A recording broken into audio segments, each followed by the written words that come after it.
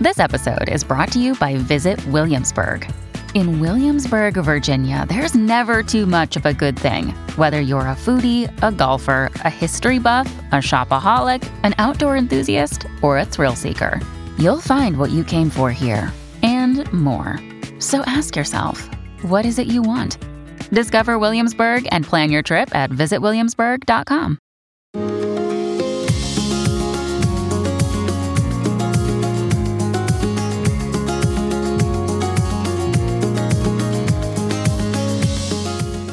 You are listening to the Thoughts from a Page podcast, which is a member of the Evergreen Podcasts Network. My name is Cindy Burnett, and I love to talk about books with anyone and everyone. While listening to my podcast, you will hear author interviews, behind-the-scenes conversations about various aspects of the publishing world, theme discussions with other book lovers, and more. For more book recommendations and a complete list of all of my interviews, check out my website, thoughtsfromapage.com, and follow me on Facebook and Instagram at Thoughts From A Page. In 2022, I would love for you to join my Patreon group. I offer at least 2 bonus episodes a month and a monthly advanced read and pre-publication author chat. For those on Facebook, I host a special Patreon Facebook group where we all chat books. Thanks so much to those who already participate, and I hope you will consider joining us. Today, I am chatting with Alice Henderson about A Ghost of Caribou.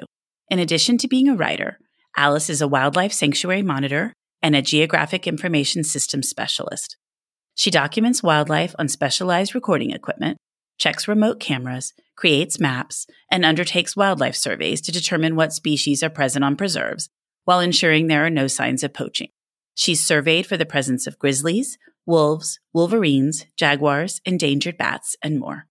I always love having Alice on the show, and I hope you enjoy our conversation. Coming up on 5 Minute News, I'm Anthony Davis. You might think it's partisan because maybe it's critical of one side or the other, but it's not. It's just the truth. And I think that's also something that's kind of unusual for Americans listening to the radio or to podcasts, because the news landscape in the States has been so partisan for so many decades. So 5 Minute News is verified, truthful, independent, unbiased, and essential world news daily. Welcome back, Alice. How are you today? I'm great, Cindy. Thanks for having me. I'm so glad you're here. You were always one of my favorite authors to interview, and this is our 3rd conversation. You're one of the few authors that I've had 3 conversations with. And I'm so honored. I love your podcast, and it's great to be a guest again. Well, I'm thrilled you're here, and I loved A Ghost of Caribou. I have loved all of your books, but I think A Ghost of Caribou is my favorite so far. That is so good to hear. You're never sure. So it's wonderful that you like this one the best so far. I thought it was great. And I feel like your books have been everywhere since we last talked. Like every time I turn around, I'm like, there they are again. So that is wonderful. That's just so exciting for you. It's a great feeling. I love the traction this series is getting, and I love hearing from readers, and Bookstagrammers have been posting these amazing photos and giving reviews, and it's just fabulous. I love it. I'm always just so happy when I see your book somewhere. Well, let's dive in, and you give me a quick synopsis of A Ghost of Caribou for those that won't have read it yet. All right. So Ghost of Caribou is about Alex Carter, who's my wildlife biologist protagonist. And she is tasked with going to a remote wildlife sanctuary in Washington State. And it's held by the Land Trust for Wildlife Conservation. And they think they have what might be a mountain caribou on one of their remote cameras, but they're not sure. The picture's blurry. So they ask Alex to go to this preserve to find out if there really are mountain caribou using it. And when she's called in to investigate, she finds that this isn't her only challenge, finding the caribou. Loggers and activists are clashing over a swath of old-growth forest marked for clear cutting. And the murdered body of a forest ranger is found strung up in the town's park at the start of the novel. And then Alex learns that there was also a backcountry hiker who went missing in the same area the year before. So as she ventures into the forest in search of this endangered animal, she quickly finds herself in a fight for her life, caught between factions warring for the future of the forest and a murderer stalking the dense groves of ancient trees. Well, again, I just loved it, and I can't wait for other people to read it. So last year we talked about the difference in mountain caribou and barren ground caribou, something that I wasn't even aware of until our conversation. But for those that haven't listened to that interview or haven't read your book yet, could you give me a quick summary of the difference in the two? Of course. So when people think of caribou, they're usually thinking of barren ground caribou, which are the caribou that roam in those massive herds up in like Alaska and the Yukon and Northwest Territories. But mountain caribou are very different. They actually live in much smaller herds in very steep mountainous terrain, and they feed off of lichen during the winter, which has very little nutritional value. So it's very unusual for them to be able to survive on it. And they go up into these steep areas and they stand on the tall snowpack to reach this tree-hanging lichen. It's a very specific lichen that grows in old-growth forests. But during the winter, because the snowpack is so deep, these mountain caribou can travel up the mountainside, and they have these big shovel-like hooves that they can stand on top of the deep snowpack to reach this lichen to survive.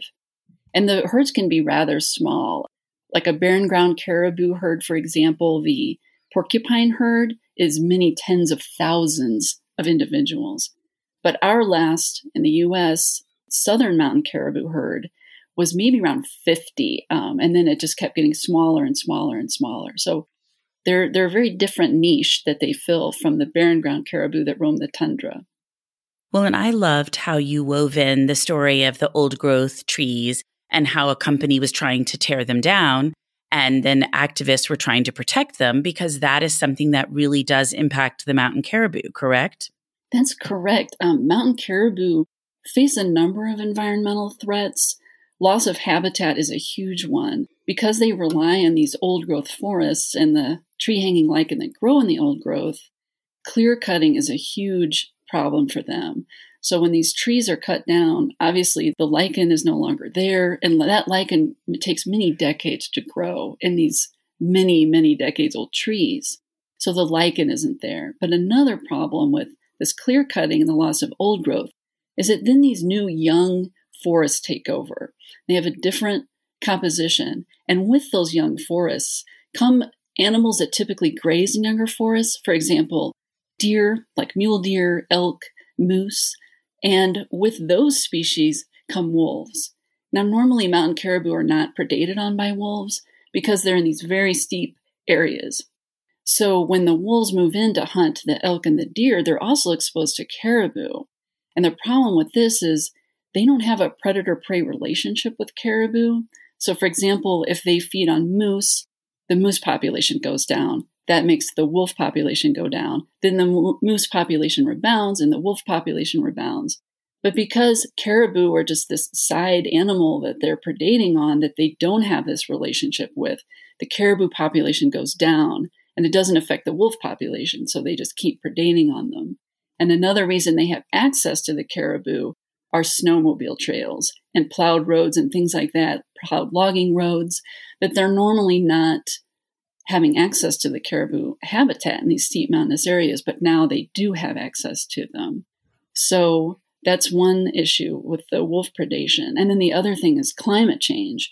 Because these caribou rely on the very steep, deep snowpack to stand on to eat the tree lichen, with climate change, snowpack is getting less and less and less, and they're unable to reach this high-hanging tree lichen in the winter.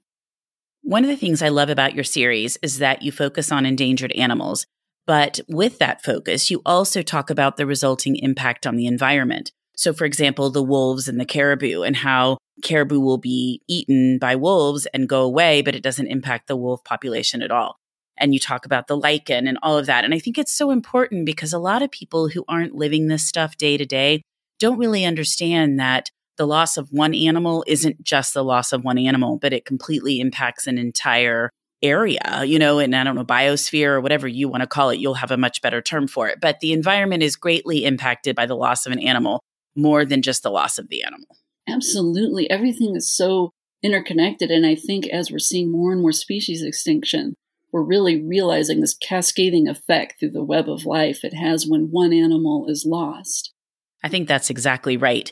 And now remind me how you decided on the mountain caribou for this one. Well, in 2019, we still had some mountain caribou in the U.S. They were part of the Southern Mountain Caribou in the South Selkirks, which is in the northeastern corner of Washington, where it borders on Idaho and Canada.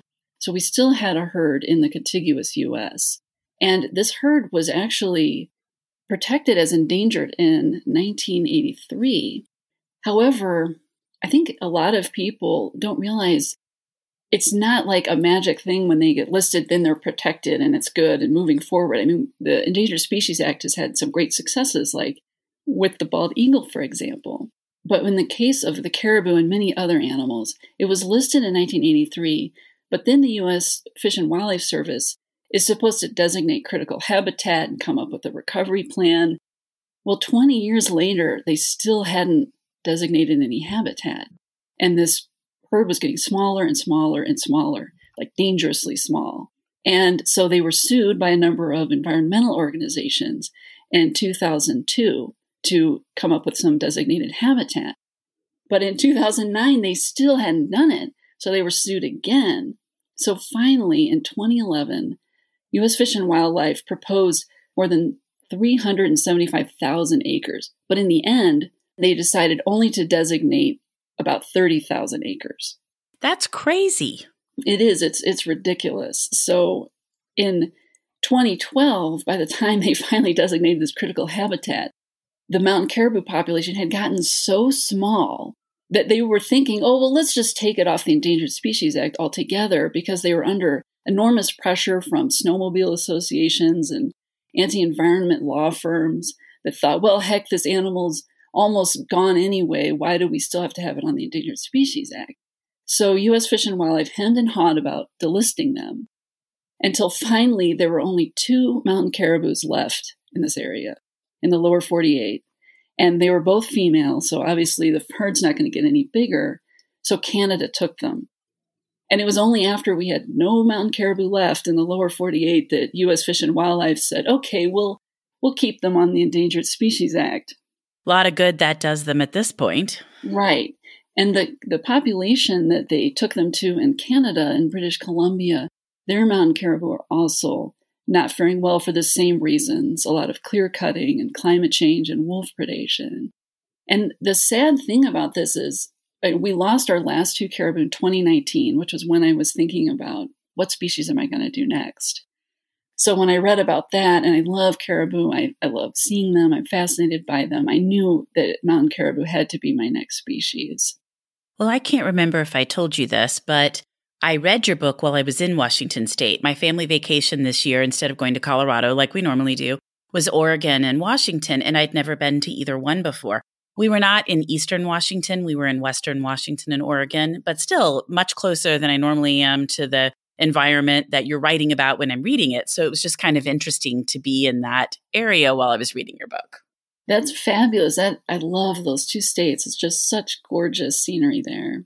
Definitely. You know, we're so used to Rocky Mountain and how high it is and how many trails there are. So it was really interesting to go to Olympic, which is larger, but much less developed for humans to enjoy the park. So it was interesting. Mount Rainier was great because there are a lot of trails there and it's easy to get around. And Olympic was pretty, but you can't really enjoy it like you can enjoy Rocky Mountain unless you're going to really do big, long backcountry hikes, which you would love to do, but my family's not really up for. Yeah, I've hiked in the Hoh rainforest there, and Hurricane Ridge is really pretty. And Hurricane Ridge is pretty, but like once you've been up to the top of, again, Rocky Mountain, you're like, these mountains are kind of short. So it was just sort of funny. And, you know, there's just not, I don't know, it's just kind of funny. But we did like it, and definitely Mount Rainier was beautiful, and we enjoyed hiking around there. But I was just kind of surprised by the lack of trails for people and the lack of rangers and all that in Olympic. But I think it's because it's so large and it encompasses so many different things. Like the beach actually was the coolest part, I think, of that park. Oh, it's gorgeous. Did you go to Ruby Beach? We went to the one that's all the pebbles, and now it's not Ruby. What is the name of it? Maybe Rialto? Yes, I think it was Rialto. And we saw all these seals swimming. That was the only wildlife we also saw the entire trip, which I thought was crazy. Because again, when we go to Rocky Mountain, we see so many different things, and we saw nothing, just those seals. Wow.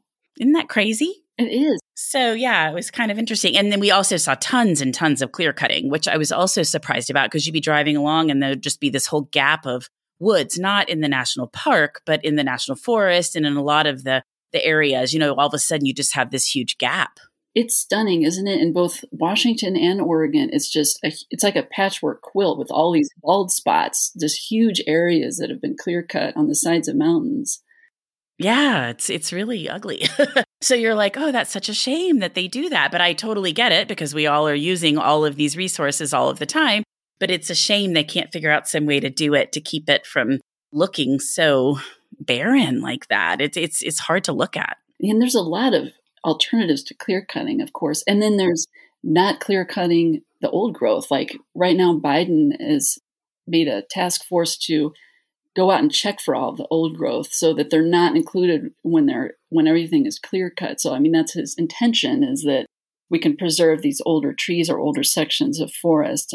Whether that happens will remain to be seen. But that's the real shame with these mountain caribou is, the way that they could have been saved was to stop this clear cutting of old growth. But instead of doing that or enacting climate change legislation, especially with wolf predation, this is the really sad part, is instead of doing steps to save the caribou and protect its habitat, which would not allow the wolves to have access to them, both the United States and Canada have been killing wolves, thousands of wolves, to keep them from predating on the caribou. Oh, that's crazy. I know that's been an issue in Yellowstone off and on since they reintroduced the wolves. That there's been a lot of pushback for a variety of other reasons related to the wolves, but that they're having the same issue. Oh, that's a shame. And really, there is so much clear cutting going on that they ought to be able to just grow up new trees and cut them. They don't need the old growth. Exactly. And when you visit some of those places like Sequoia or redwoods and you see these beautiful old trees, which are, I understand, different types of trees, but still, these beautiful old trees, you think, oh, come on, people, we really need to protect this type of stuff while we can. Absolutely. And some of it being cut down, is the reason is just heartbreaking, like virgin forest being cut down for toilet paper. Yeah. No, I agree. Or on top of it, then I know last summer we went to California and went to Sequoia, and we were there in August, and it wasn't even a month after we left that those horrible fires broke out, and they were worried about a lot of those sequoias burning. So, I mean, on top of the cutting, you also have fires and other things that can threaten the trees. So you definitely want to protect them when you can. Exactly. And I talk about this in A Ghost of Caribou, but back before fire suppression really turned out to be a big issue here in the West, and regular forest fires that were started by lightning would sweep through the understory of forests, clearing out the undergrowth. Fires didn't burn as hot or as high, but now that we had decades of fire suppression and now we have all of this undergrowth, when a fire happens, it's devastating. It can reach up into the canopy of trees and just kill an entire forest. I mean, we're really seeing that in California. They're devastatingly hot and high now. Definitely, and there seem to be a lot of them. Yes. So trees like you're talking about, the sequoia and all kinds of other pines are actually able to survive forest fires as long as they're burning low on the ground. But these are a different animal altogether, which it's not just fire suppression, of course, it's climate change and just incredible drought has dried these forests out to just be tinder now. Yeah, it's sad. Well, what surprised you the most while writing A Ghost of Caribou? I think, learning really about the nitty-gritty of how the ESA works, the Endangered Species Act. I was one of those people that I didn't realize that there's so many steps involved and that the U.S. Fish and Wildlife Service can just miss these deadlines, and they only act on it if they're sued. So that it made me really realize that the Endangered Species Act needs to be strengthened. Of course, it's been weakened in the last few years. So strengthened, and we really need some additional legislation like the Paw and Fin Act, for example, to help bolster protections. And education, I think. And that's why I like your books, because I feel like people that aren't going to maybe pay attention to these stories in the news are going to grab your book because it's a great story and learn all of this stuff, and hopefully it will resonate with them. That's what I'm hoping. I wanted to tell a suspenseful tale that would pull readers in and at the same time, hopefully, inspire them to learn more about these species and fall in love with them and even take action, hopefully. And you have great ways to take action, some small, some large, in the back of the book. And I love that because you say it doesn't have to be 100% all-in type of thing. There are smaller things that people can do that won't disrupt their everyday life at all, but will definitely communicate they're unhappy with the way climate change is going. Absolutely. I mean, you can, if you really want to get out there and get your hands dirty and volunteer for caribou, you can go out and collect that tree hanging lichen I mentioned and help with supplemental winter feeding. There's a couple organizations that do that, the Selkirk Conservation Alliance and the Arrow Lakes Caribou Society, or just support organizations that help with caribou recovery, like those two I mentioned, or Caribou Rainforest, Yellowstone Yukon Conservation Initiative, and that you can just do from your home computer. So, and of course, writing your representatives and encouraging them to pass more renewable energy legislation. That's what I was just going to say. Write letters to both your congressmen and your senators, but also corporations. Let it be known that this is the way you want things to go. Absolutely. That's such a great point, Cindy, because these corporations are, money talks, right? And if we let these corporations know we're not going to buy your products if you keep, funding this kind of legislation, and definitely. So everybody needs to get going on that. Yes. Well, talking about a fast-paced story, I was so curious as I was reading your action scenes this time because they're very well done. Is it something that you plot out, or is it something that you just sit down and say, okay, what is Alex going to do here and what's going to happen to her? How does that part of your writing work? That part is my favorite part, Cindy. I love writing action scenes and fight scenes. I'll sit down to write and I know an action scene's coming up and suddenly it's hours later and time has just flown by. So usually what I do is I'll have an idea of what I want to have happen to Alex, like how injured she can get, what tools she has at hand that she could use to help herself get out of this situation. And so I'll have a general idea, and then I'll just start writing and letting it unfold on its own. So it's both organic and sort of plotted out when I write those scenes. So I'm a little bit surprised sometimes, she could use this or do this and fight this way. So I like how it all comes together. It's my favorite part to write. I love that because I feel like you are so mild-mannered. And so it's so great that that's the part you enjoy writing the most. Thank you. So what's up next for Alex Carter? What animal will she be working to protect next time around? So in the next book, it's called A Prowl of Jaguars. And it's set in New Mexico. And Alex is tasked with seeing if jaguars are using a wildlife preserve in New Mexico. And jaguars used to roam like from California all the way to Louisiana. And now I think there's 2 in the U.S. It's pretty rough. They've been subject to overhunting, of course, and during the fur coat craze and things like that, and also the habitat destruction. But in addition to that, and this book deals with it, the wall. There are ways to build the wall that allows wildlife to still pass through it, but a lot of it are these impenetrable barriers. For example, I just read about a Mexican gray wolf that walked for 42 miles along the wall trying to find a place to cross to find a mate and was unsuccessful. Oh, that's so sad. Yeah. So I've really been enjoying digging into jaguars and their biology and their movements and where they're crossing the border. So like the mountain caribou, the jaguar was listed as endangered on the Endangered Species Act, actually as far back as 1972 across some of their range and across their entire range in 1997. But it took the U.S. Fish and Wildlife Service 50 years to designate critical habitat. So that was only designated as recently as 2014, again, because of being sued by environmental organizations. So there's like little sections in New Mexico and Texas where they can cross into the U.S. So I wanted Alex to dive into that and their environment. And it's going to be very different than the cold Montana and the Canadian Arctic like the previous book. So it'll be in a more desert environment, sort of near the Gila National Forest in New Mexico. That's another thing I enjoy about your book is that she's not staying put. So I'm learning about all of these different habitats and areas based on where Alex is going. Is there a larger jaguar population in Mexico? They are found in Mexico, and in Sonora, Mexico, there's a population there. And they actually extend all the way down into Brazil. And unfortunately, because of poaching and grazing conflicts and things like that, they have been extirpated in some South American countries. So overall, the population is in danger, especially here in the U.S. There's a lot of poaching here of jaguars. For example, there was one that was crossing into Arizona and unfortunately was killed by a poacher in 2018. And one fascinating thing about jaguars is they have these rosettes in their fur, and they're all unique. So if you see a photo of a jaguar and then a photo of another jaguar, you can tell if it's the same jaguar.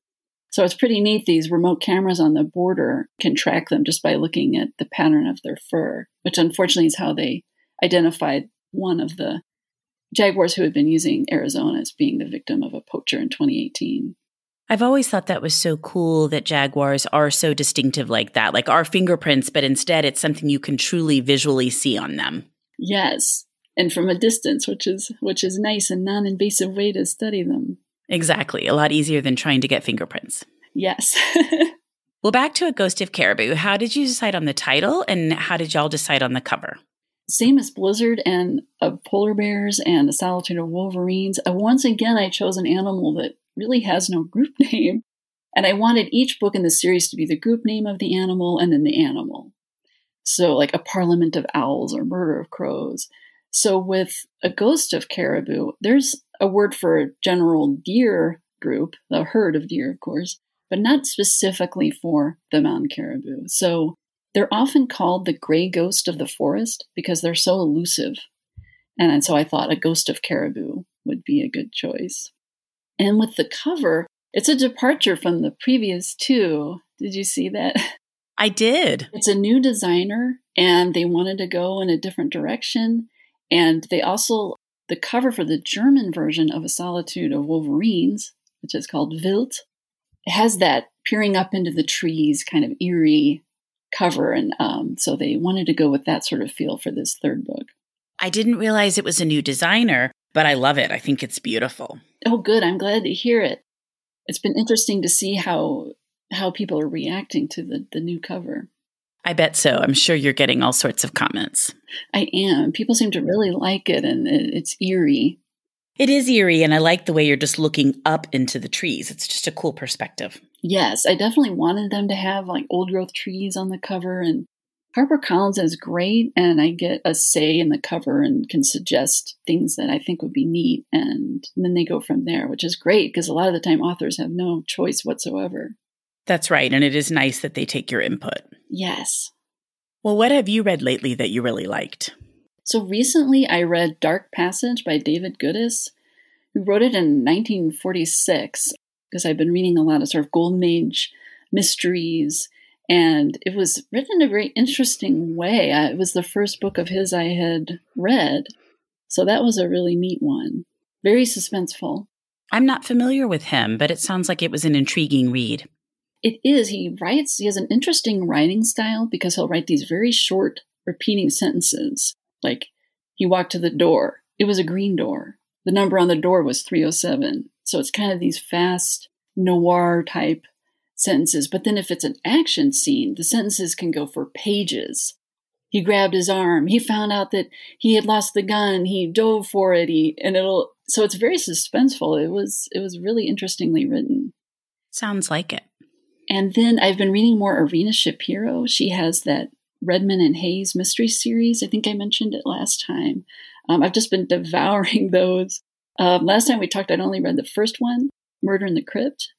But now I've read Murder at the Abbey, Murder at the Mill, Murder in the Caravan. So you have been diving in. I have been. It's so great when you find an author you like and you can just read everything that they've written.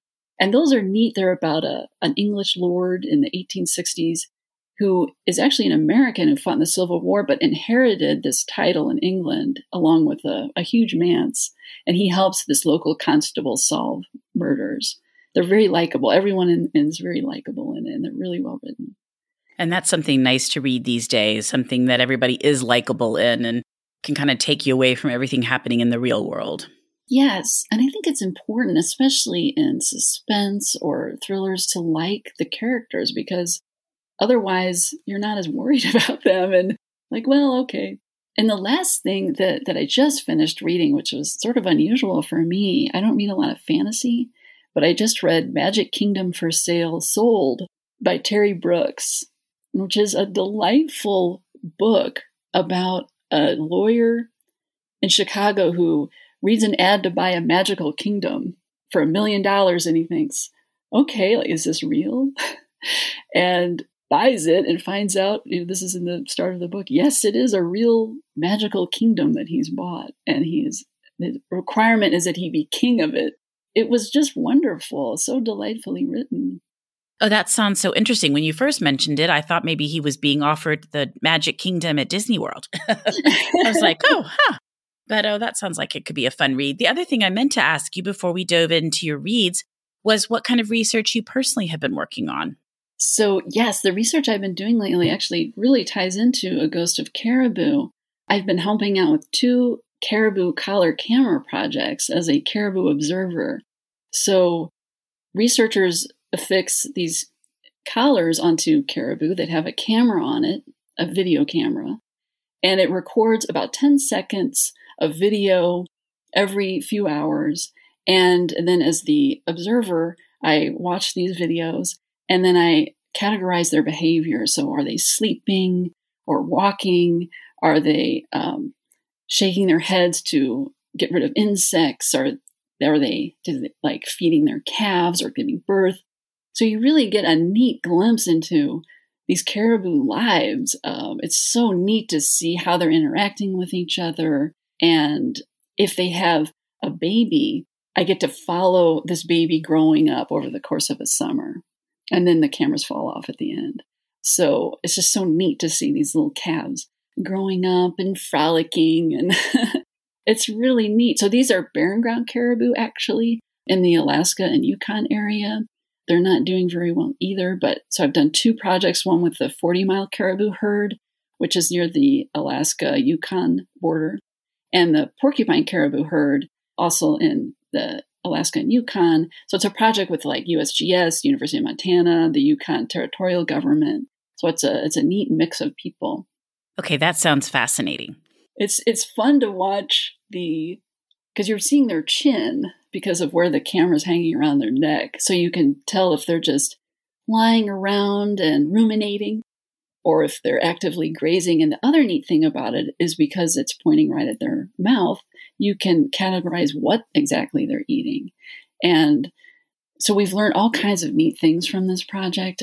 Like, for example, because summers are now longer because of climate change, this means the insect season is longer, which is a real problem for caribou. They get hit with a lot of terrible insects and parasites, but they have to move to high ground that is unvegetated to get away from these insects. So they're grazing for less time every summer, and so they're not as fat as winter approaches. And they have all kinds of interesting ways that they avoid insects. Like they will press their noses to the ground and aggregate in these big groups so that the insects can't lay eggs in their noses.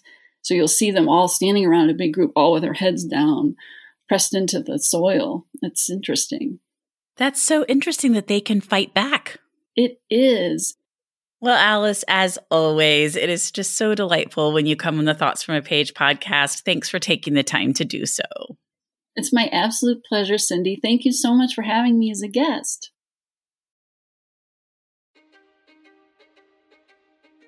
History is complicated. The story of human progress is long, messy, and riddled with controversies big and small. On Conflicted, we dive headfirst into history's most infamous events and contentious figures. We try and untangle the good from the bad, the fact from the fiction, and the monsters from the misunderstood. Was Genghis Khan a murderous butcher or a civic pioneer? Did the Allied powers go too far in firebombing the German city of Dresden at the twilight of World War II? And how did the Marquis de Sade acquire such a sinister reputation? And was any of it true? These are just a few of the tough questions we wrestle with and investigate on Conflicted. So if you love history or just enjoy a good story, please join me, your host, Zach Cornwell, for a fascinating new topic each and every month. Conflicted, a history podcast, is available on Spotify, Apple, or wherever else you get your podcasts. I hope to see you soon.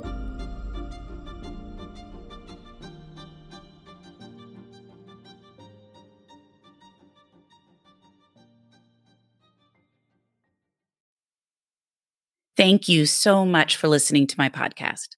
If you like this episode, and I hope you did, please follow me on Instagram at Thoughts From a Page. Consider joining my Patreon group to access bonus content and support the podcast. Tell all of your friends about the show and rate it or subscribe to it wherever you listen to your podcasts. I would really appreciate it. The book discussed in this episode can be purchased at my bookshop storefront, and the link is in the show notes. I hope you'll tune in next time.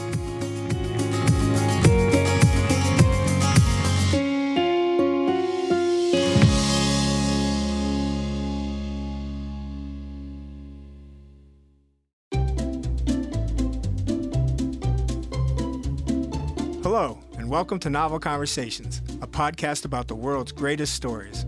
I'm your host, Frank Lavallo, and for each episode of Novel Conversations, I talk to two readers about one book. And together, we summarize the story for you. We introduce you to the characters, we tell you what happens to them, and we read from the book along the way. So if you love hearing a good story, you're in the right place. Our 9th season is coming this fall. Tune in to hear from some of the all-time great authors, Charles Dickens, Jules Verne, F. Scott Fitzgerald, and more. Subscribe to Novel Conversations wherever you listen to podcasts.